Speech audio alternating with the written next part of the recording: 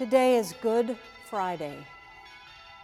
Today is the saddest, hardest, most intolerable day in the Christian year.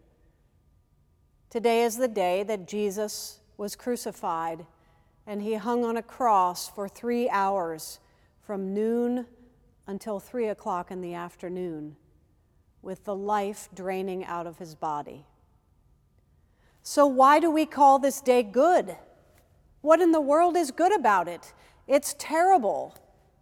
It's painful. It's agonizing. Good Friday is called good because God makes it good.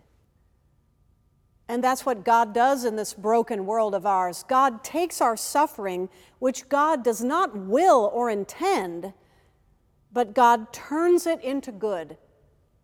God asks all of us to take our pain, our struggles, the hardest parts of our life, and lift them up as a cross and turn them into good.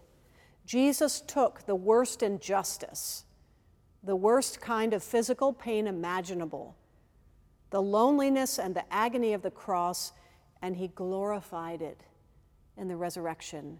He made it good. What is there in your life that you can make good?